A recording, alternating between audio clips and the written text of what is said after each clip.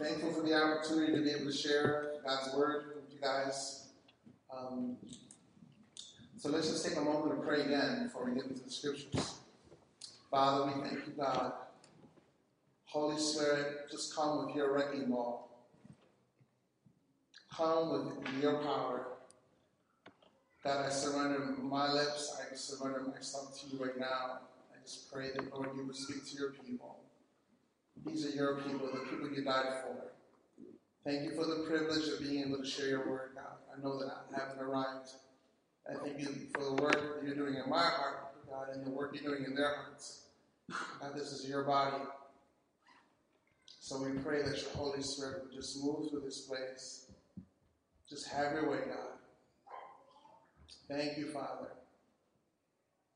Thank you, Jesus. We just adore you, God. We thank you even for songs today, God. We just fix our eyes on you in these next few moments. Thank you for even through the worship for preparing our hearts. Yes.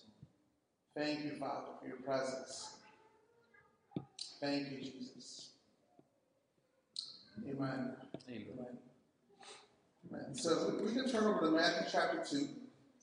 Tonight we're going to start there. I've really been excited about what the Lord's been speaking to us the last several weeks and months in regards to vision.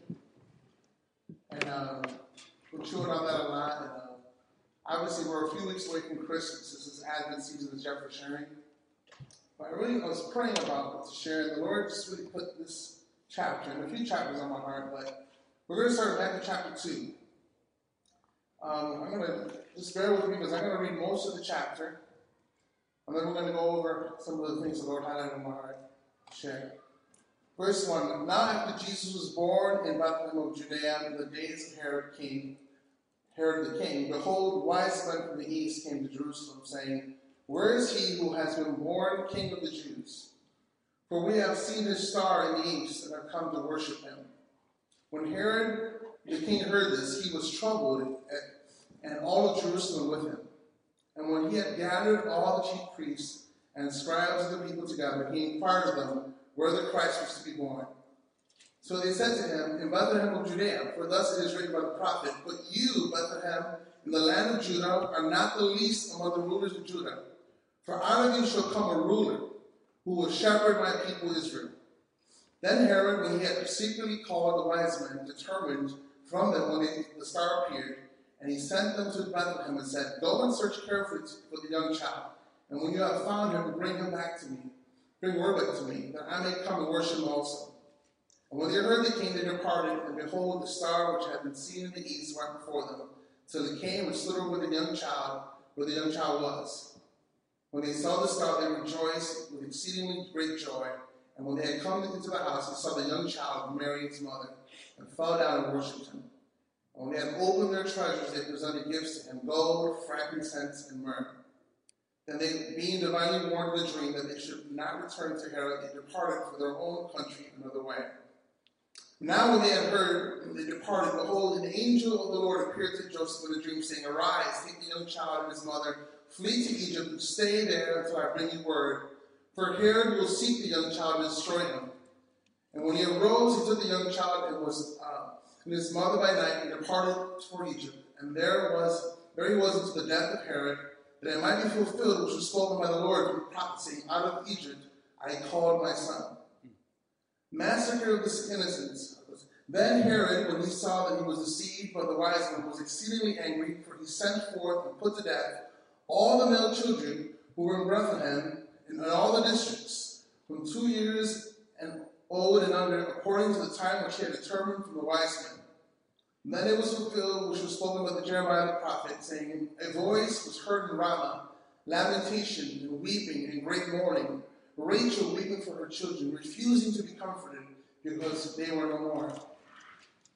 Almost done. Now when they heard it was that, behold, an angel of the Lord appeared in a dream to Joseph, and he was saying, Arise, take the child and his mother, and go to the land of Israel, for those who sought the young child's life are dead.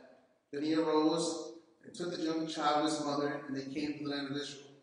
When he heard that Archelaus was reigning over Judea instead of his father Herod, he was afraid to go there. And being warned by God in a dream, he turned aside into the region of Galilee, and he came and dwelt in the city called Nazareth, that it may be fulfilled which was spoken by the prophets. He shall be called a Nazarene. Wow, it's an amazing chapter. So let's look at this again. Let's start with the wise kings. It's interesting that foreigners, these wise men, are given a revelation of who Jesus Christ is. You notice what they say in verse 2. Where is he who has been born King of the Jews? Like, they're not saying, where is the King of the Jews? They're saying, where is he who has been born? These guys are Gentiles, foreigners from another land who've been traveling not just a couple of days, but probably years to get to see Jesus. And it's interesting, the Bible calls them wise men. If you look at the word, it's magi. It's a term used for sorcerers. It's an oriental term.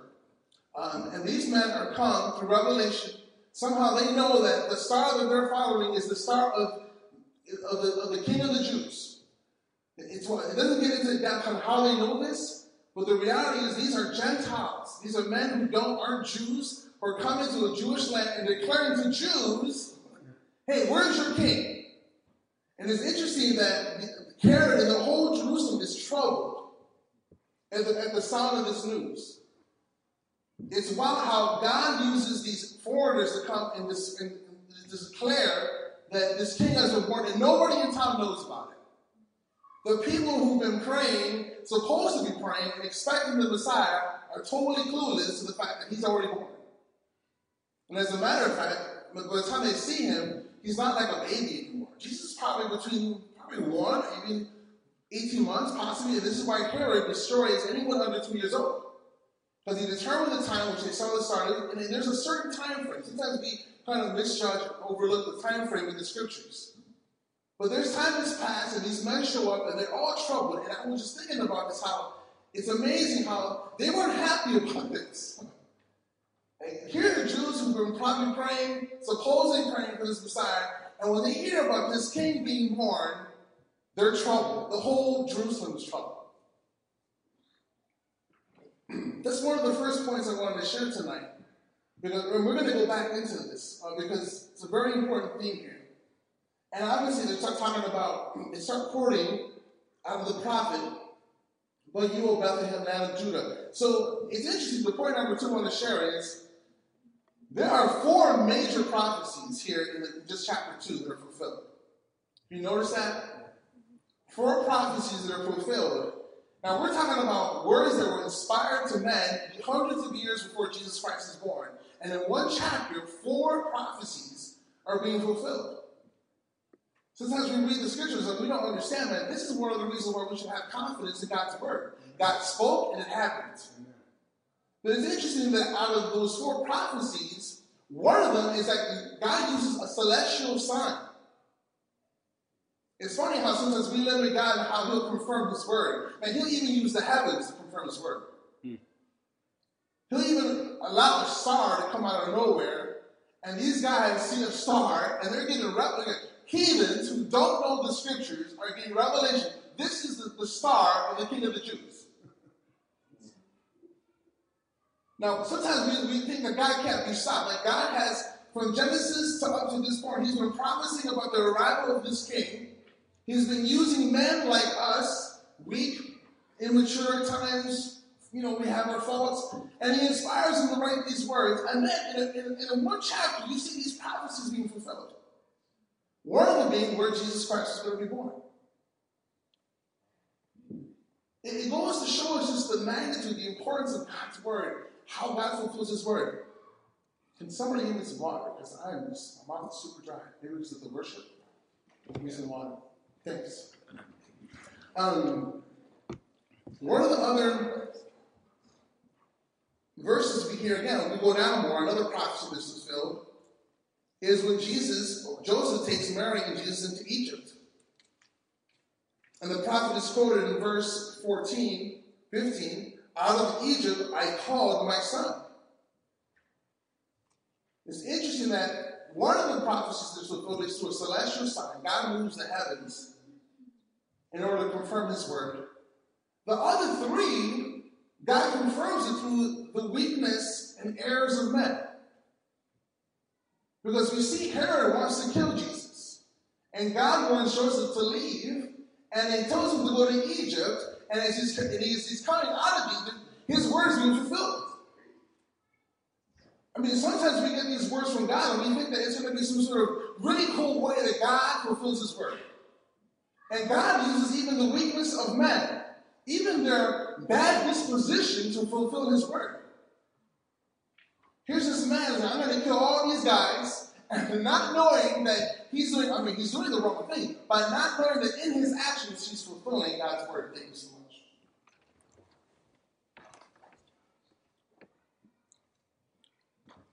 Same thing with the one about the children being killed. Jeremiah the prophet is quoted, the voice was heard in Ramah, lamentation and weeping and great mourning. Rachel weeping for her children, refusing to be comforted because they are no more. He kills these children, and God, again, is fulfilling prophecy. It's very important to understand that one of the ways that we know that we're standing on solid ground is that God's fulfilling his word. And we should not expect God to fulfill it in a certain way in which we think he'll do. This is radical stuff. He's sovereign. He's moving through the weaknesses of men to fulfill his word. Don't you think he'll do the same thing for you? Do you think that God can actually even put a star and move the heavens in behalf of his word over your life? It's very important. It's interesting. When you look at the stars, it's a little astronomical fact. You look at the stars many times, and you see these lights, and not knowing that many of these stars are already dead. They haven't existed in millions of years. The reason why you still see light is because they're so far away, their light is still getting here. It's pretty wild. They've been dead a long time ago, but their light is still coming down. That's one of the reasons. So sometimes you look at the stars and a certain light is gone, it's because the light finally got here. It's already gone.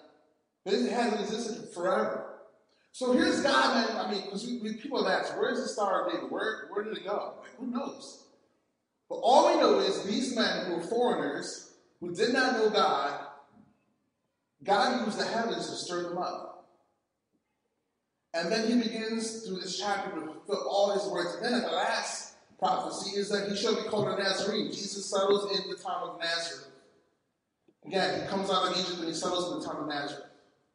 After Archelaus is in charge, and he's warned again Joseph about this. So I want you to kind of see the second part, because again, it's important to see that when God speaks to us, the way things are going to be fulfilled aren't exactly the way we think they're going to be fulfilled, because that's the human nature. We want to know the details of how it's going to work out. We even start assuming and start telling God, like, this is the way it should work. This is the best way for me. But God has his own way of doing things. Again, he uses in these examples the weaknesses and even the bad hard disposition of men to fulfill prophecies from the past. It's pretty wild. So let's go back a little bit again to they were troubled in their hearts. Because I really believe that what's happening with us as a community is that God has been speaking to us about vision. He's been speaking to us about this vision that he wants to place in our hearts. And it's very important to understand that before we can receive vision, there needs to be preparation. Just like the scriptures teach us that the seed, God gives us a seed, and it lands on certain types of ground. This is Matthew 13. There are certain types of soils that the seed, God's word, lands on. But it's our responsibility to prepare our hearts. Because if we don't prepare our hearts, we're going to get an expression like this, that we see that this man, Herod, was troubled, and all of Jerusalem was troubled.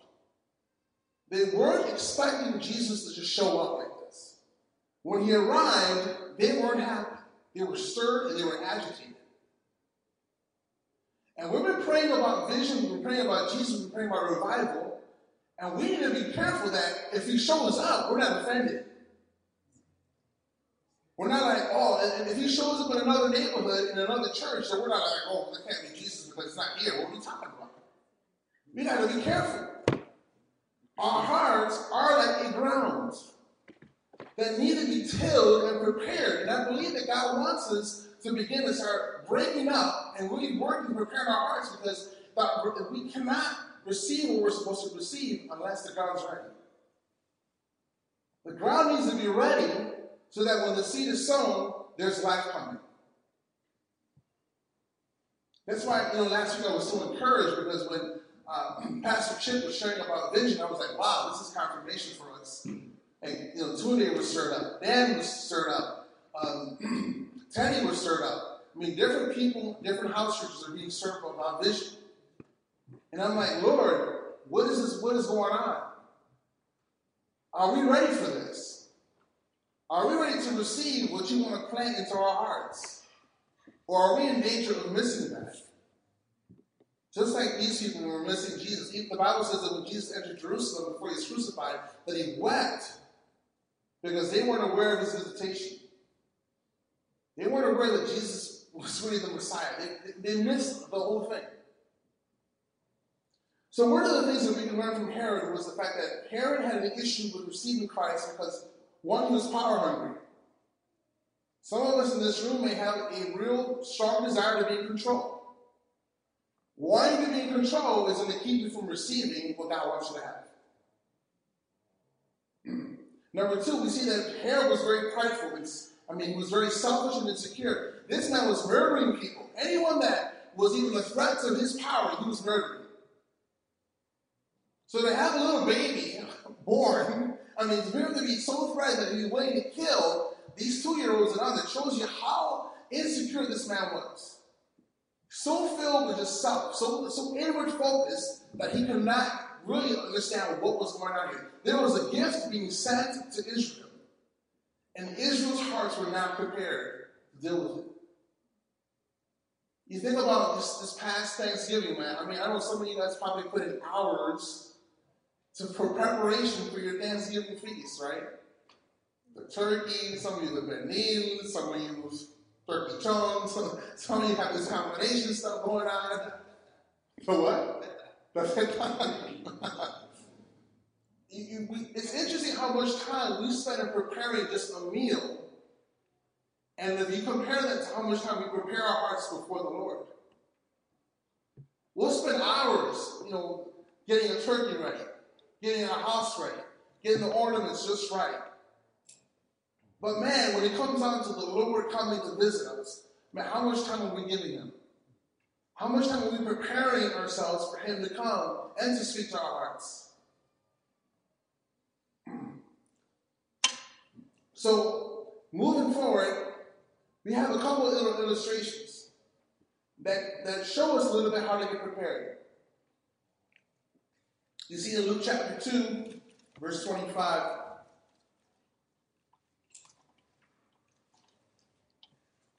we read about Simeon and Anna the prophetess.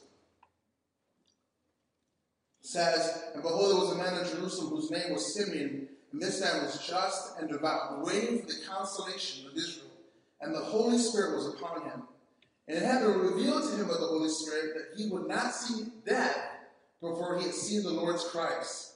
So he came by the Spirit into the temple, and when the parents brought in the child Jesus to do for him according to the custom of the law, he took him in his arms and blessed God and said, Lord, now you are letting your servant depart in peace according to your word. For my eyes have seen your salvation, which you have prepared before the face of all the peoples, a light to bring revelation to the Gentiles and the glory of your peoples Israel. So it's interesting that the Bible describes Simeon as a man who's devout and just, waiting for the consolation of Israel. And the Holy Spirit was upon him. So here's two characteristics we want to focus in on. He was just and devout. He was righteous and he was devoted. Two things that many times are a big challenge for us. Understanding our righteousness in Christ and the fact that, man, there's a devotion that's required. The Holy Spirit was upon him. He actually knew when he was going to die. When you see me, when you see the Christ, then you're going to die. That's a real closeness to the Spirit, man. That's pretty wild. To have the Holy Spirit be upon you that closely, when you hear his voice, when he's actually telling you, this is when you're going to die. That's pretty wild. Then you read down to Anna, the prophetess. The Bible says she was of great age, verse 36, and had lived with a husband 7 years from virginity, and this woman was a widow of about 84 years, who did not depart from the temple, but served God with fastings and prayers night and day. And coming in that instant, she gave thanks to the Lord and spoke of him to all those who looked for redemption in Jerusalem. So Simeon and Anna are two people who are recognizing that Jesus is here. And it's not a coincidence that you got one who's devoted to prayer and fasting, and the other one who's devout and just. You put those two together, it's a pretty interesting combination. There's two people here who are just noticing who Jesus is. Everybody else is just doing their business. This is more about their daily routine. But Jesus has arrived and they're discerning. Like, here he is. Here he is right here. See, when we talk about vision, we want to be able to know, like, here he is right here. The Lord is speaking to me right now about what he wants. So there's going to have to be some praying and some fasting. And there's going to have to be some real devotion in our hearts. The scriptures talk about, in Jeremiah 4:13, about do not sow the seed into thorns. It's interesting. It says, don't sow your seed into thorns, because those are the thorns that are going to choke out the word. This is Matthew 13. Don't be unwise and just sow that into the thorns. Make sure that ground has been broken up. Break up the fallow ground first. Get these weeds out. Prepare the ground so that when God speaks, there's life. So here are two people who've been doing that, man. They're just waiting for the promise. Like, man, they're fasting, praying. I mean, Anna's been praying and fasting for 84 years. That's crazy. She got married for 7 years. Her husband got whacked somehow. And 84 years, she's like on her face, daily in the temple. But you know what? It paid off. It paid off. I mean, sometimes we look at these things and think, man, it's so much work that we have to do. But man, imagine Simeon, man. Imagine the joy in his heart where he sees the Messiah. He's seeing God fulfill his word. He's seeing that all those times in prayer and fasting did pay off. It wasn't a waste. The world might have made fun of him and been tripping on him. Like, what are you doing? Why are you so devoted? Because I want to see the Savior. I want to be able to discern when he's here. I want to discern his presence.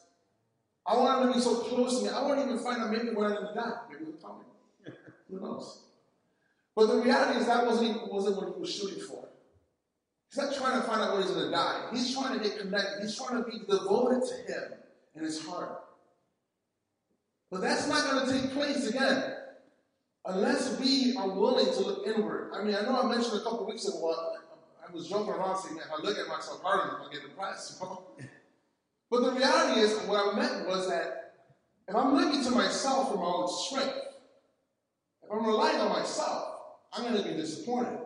But it is a good practice to look inward. It is a good practice to look inward. It's the hardest thing to do. Because no one really wants to see what's in their hearts. And when someone's used by God to speak about what's in your heart, you get mad. And then you hear somebody say, oh, don't judge me. You know, that's the new thing. Don't judge me. Don't judge me. Or maybe the Holy Spirit is trying to use that person to identify something in your heart that is choking the Word of God in your life. Again, we could be here every Sunday. We could be here in a house church, and Jeff, or wherever, the God stirs up someone to speak a word. But if that word is landing on a ground that's filled with all kinds of weeds, the scriptures are very clear. It's going to grow, but it's not going to be fruitful.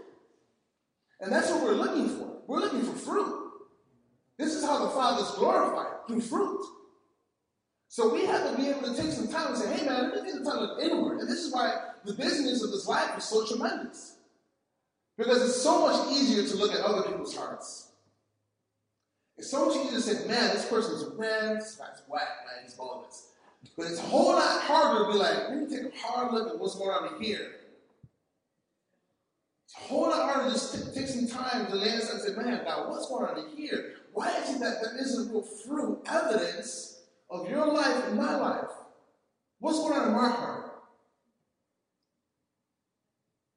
This is what's at stake here, guys. I really believe that the Lord is trying to help us avoid going into another season of where we miss a lot of what he wants to do in our hearts.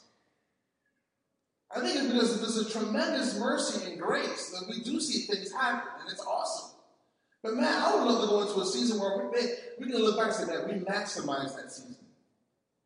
There was maximum fruit produced in the season. That would be awesome to look back and say, man, that was awesome. It may not have been exactly how we thought it was going to happen, but there was fruit. The life of Christ was expressed through me and the community. There was fruit. But we're not going to get to the fruit unless we look inward. We're not going to really walk in the vision that God has for us unless we look inward and say, God, break up this fallow ground. Where has my heart gotten hardened? Because I don't want the devil to steal the word of God. This is Matthew chapter 13. The first heart condition is the hardened soil. The seed is sown, and the devil comes and steals the word. Before there's understanding, he steals the word. The next one is, again, this is immediate joy because man, thank you, God. And when persecution comes because of the word's sake, they shrivel back. And this is where some of us may be, where we're relying on our emotions instead of the word. We're relying on how we felt about the word 2 weeks ago instead of the reality of the word, God's word. We can't live on how we feel. Then we go into that third passage where it's about, man, this ground is so full up with weeds. The cares of this life are choking God's word, and there's no fruit produced. Why should we expect God to speak to us if we don't take care of our own hearts? Why should we expect to be fruitful if we're not dealing with our own hearts? Proverbs 4 says, be diligent to guard your heart, for out of it flows the issues of life. It's our responsibility to deal with our hearts.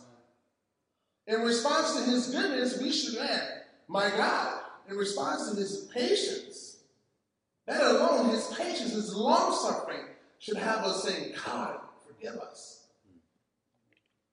His long-suffering, his forbearance, his willingness to withhold judgment should be another motivator that, God, man, how much more can my heart be prepared for what you have planned for me, for what you want to sow into my life? These two examples are great, but one of the best ones is John the Baptist.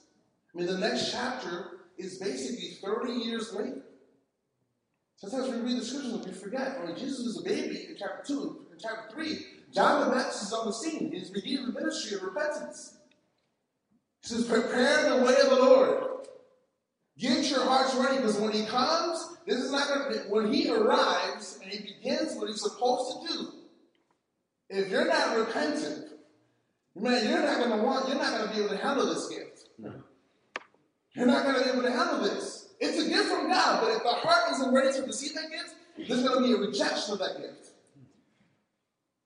See, so when God comes, he's like, man, I got to do them a favor. I'm going to send John the Baptist first, because they're not ready.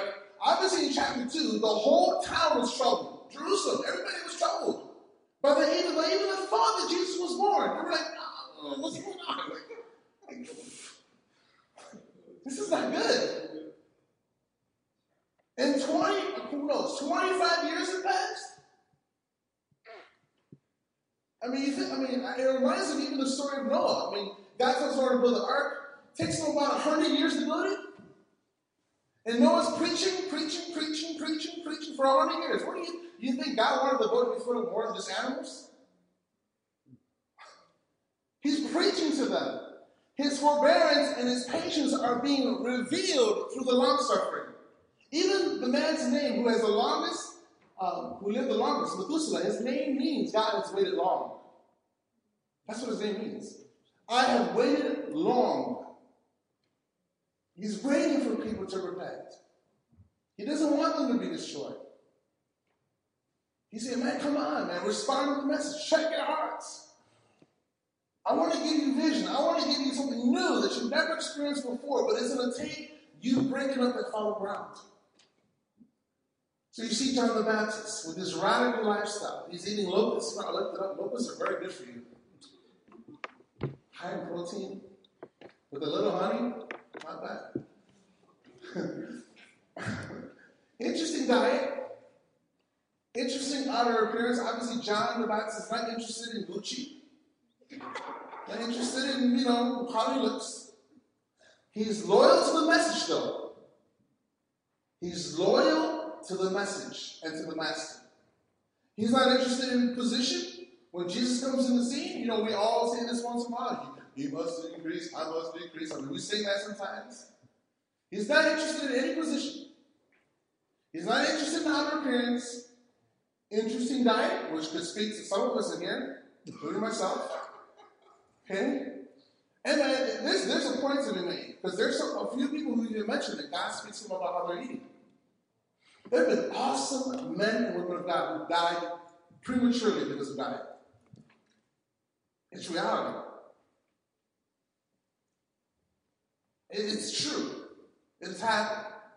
The guy couldn't stay away, from Dunkin' Donuts. And he has a wonderful ministry, awesome, but he's dead.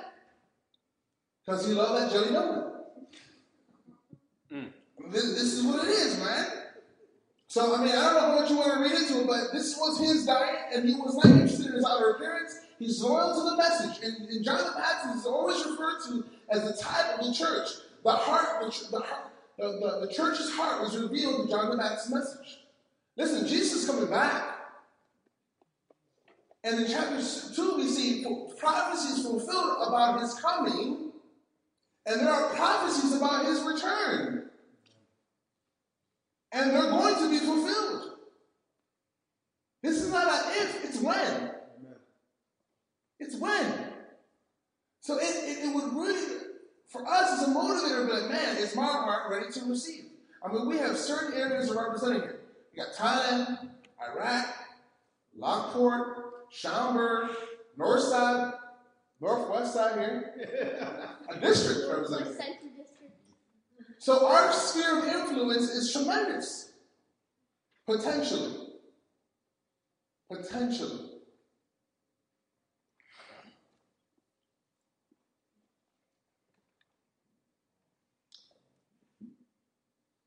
This is why it's so important, guys, that we look at the examples in the scriptures. John the Baptist, Simeon, Anna, all the men of God, all the women of God, who really embraced these things, prayer, fasting. They didn't know when Jesus was coming back. They just knew he was. And because of that, that's where they made the changes. And God's been speaking to us about vision, about what he wants to do in different areas of the city through us. Man, we can't miss the boat here. We can't sit around and say, man, this is going to happen through a magic wand. A price needs to be paid. The jelly donut is going to have to be pushed aside. Yes, jelly donut. Yes. Some contend. Some hours to contend have to be sacrificed. There it is. There's the spirit. There's the spirit. I'm waiting for the spirit to come. There he is. Oh, man. Now, here comes the tomatoes, right? Catan is awesome. It's really good. Don't encourage it. But again, I'm really excited about the fact that, man, God's grace is on us, man. We can't look at these as coincidences. God's speaking to us these last several weeks. And I believe that he wants us to prepare us. He's preparing us, and he's speaking to us about the importance of our hearts getting ready. I'm absolutely sure it's probably not going to look what you think it's going to look like. Right. But are we okay with that? Yeah. Are we willing to go before the Lord and say, God, whatever it looks like, it's good. I trust you. If it means relocating, if it means whatever I have to travel, it's good because it's him. These people didn't think it was good. Jesus arrived. But you have, again, wise men, and it's interesting. The Lord told me this a while back, is that they're wise because of their pursuit. They're pursuing a king, the real king. They may have been wise in the natural, but the real wisdom comes in their pursuit. They've left everything behind to go to a foreign land to find a baby. Months and days have gone by, but you know what? They're wise because of their pursuit. They find the king. That's the burden on our hearts. Like, man, Lord, give us such a pursuit. I mean, earlier in the year, we heard about this new thirst. Psalm 63. That God wanted to give us a new thirst, a new hunger. First service of the year, he spoke to us about it. He confirmed it. We were at a retreat, and he confirmed the first service. I don't think that's arrived yet. I don't think that new thirst and hunger has arrived yet. Now, I know he spoke that to us. So maybe he's waiting for us to respond in a more focused fashion. In a more like, man, I want to be devoted. I want my heart set where I'm just steadfast before you. And that your word is really landing on good ground. We don't want to sow seeds into thorns. I think we've done enough of that.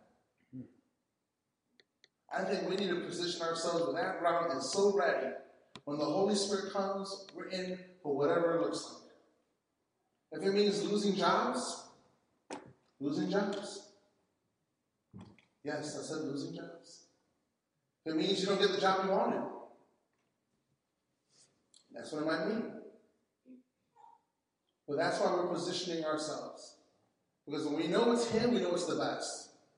We know it's the best. And it pales in comparison to our plans.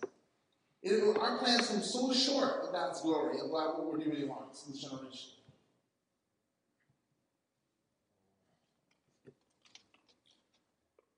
Let me read to you Isaiah 57, and I'll close. We're going to spend some time in prayer for one another, and just, again, now once. This is Isaiah 57:14. It says, one shall say, heap it up, prepare the way, take the stumbling block out of the way of my people. For thus says the high and lofty one, who inhabits eternity, whose name is holy. I dwell in the high and holy place, with him who has a contrite and humble spirit, to revive the spirit of the humble, and to revive the heart of the contrite ones. Just to revive the spirit of the humble, and to revive the heart of the contrite ones. So, Father, we thank you, Lord, for your word. We thank you that you've been speaking to us about vision and what you want to do in all of us. Now, we know that Iraq's going to be affected. We know that Thailand's going to be affected. We know that Lockport is going to be affected. We know that Schaumburg is going to be affected. We know that those in the city are going to be affected. God, there's such a great opportunity to see your glory around the world and in this city, God. So I pray that, Lord, we would look inward even now. And Lord, whatever you're putting your finger on, even to us tonight, that we're willing to repent, as John the Baptist cried out, a voice crying out in the wilderness, prepare the way of the Lord. And I pray that we would not miss this season and what you're trying to do. Now, this is an opportune time. This is Kairos time. This is God's time. This is when you want to come and sow something in our hearts that is going to mean eternity, God. It's going to direct us to your heart like never before. It's going to break us. It's going to shape us, God. It's going to transform us because it's your heart, Jesus. So I pray, Holy Spirit, that again, you just help your people break up the fallow ground. That they would not believe that it's going to be a magic wand. God, they have to pay the price. We have to pay the price.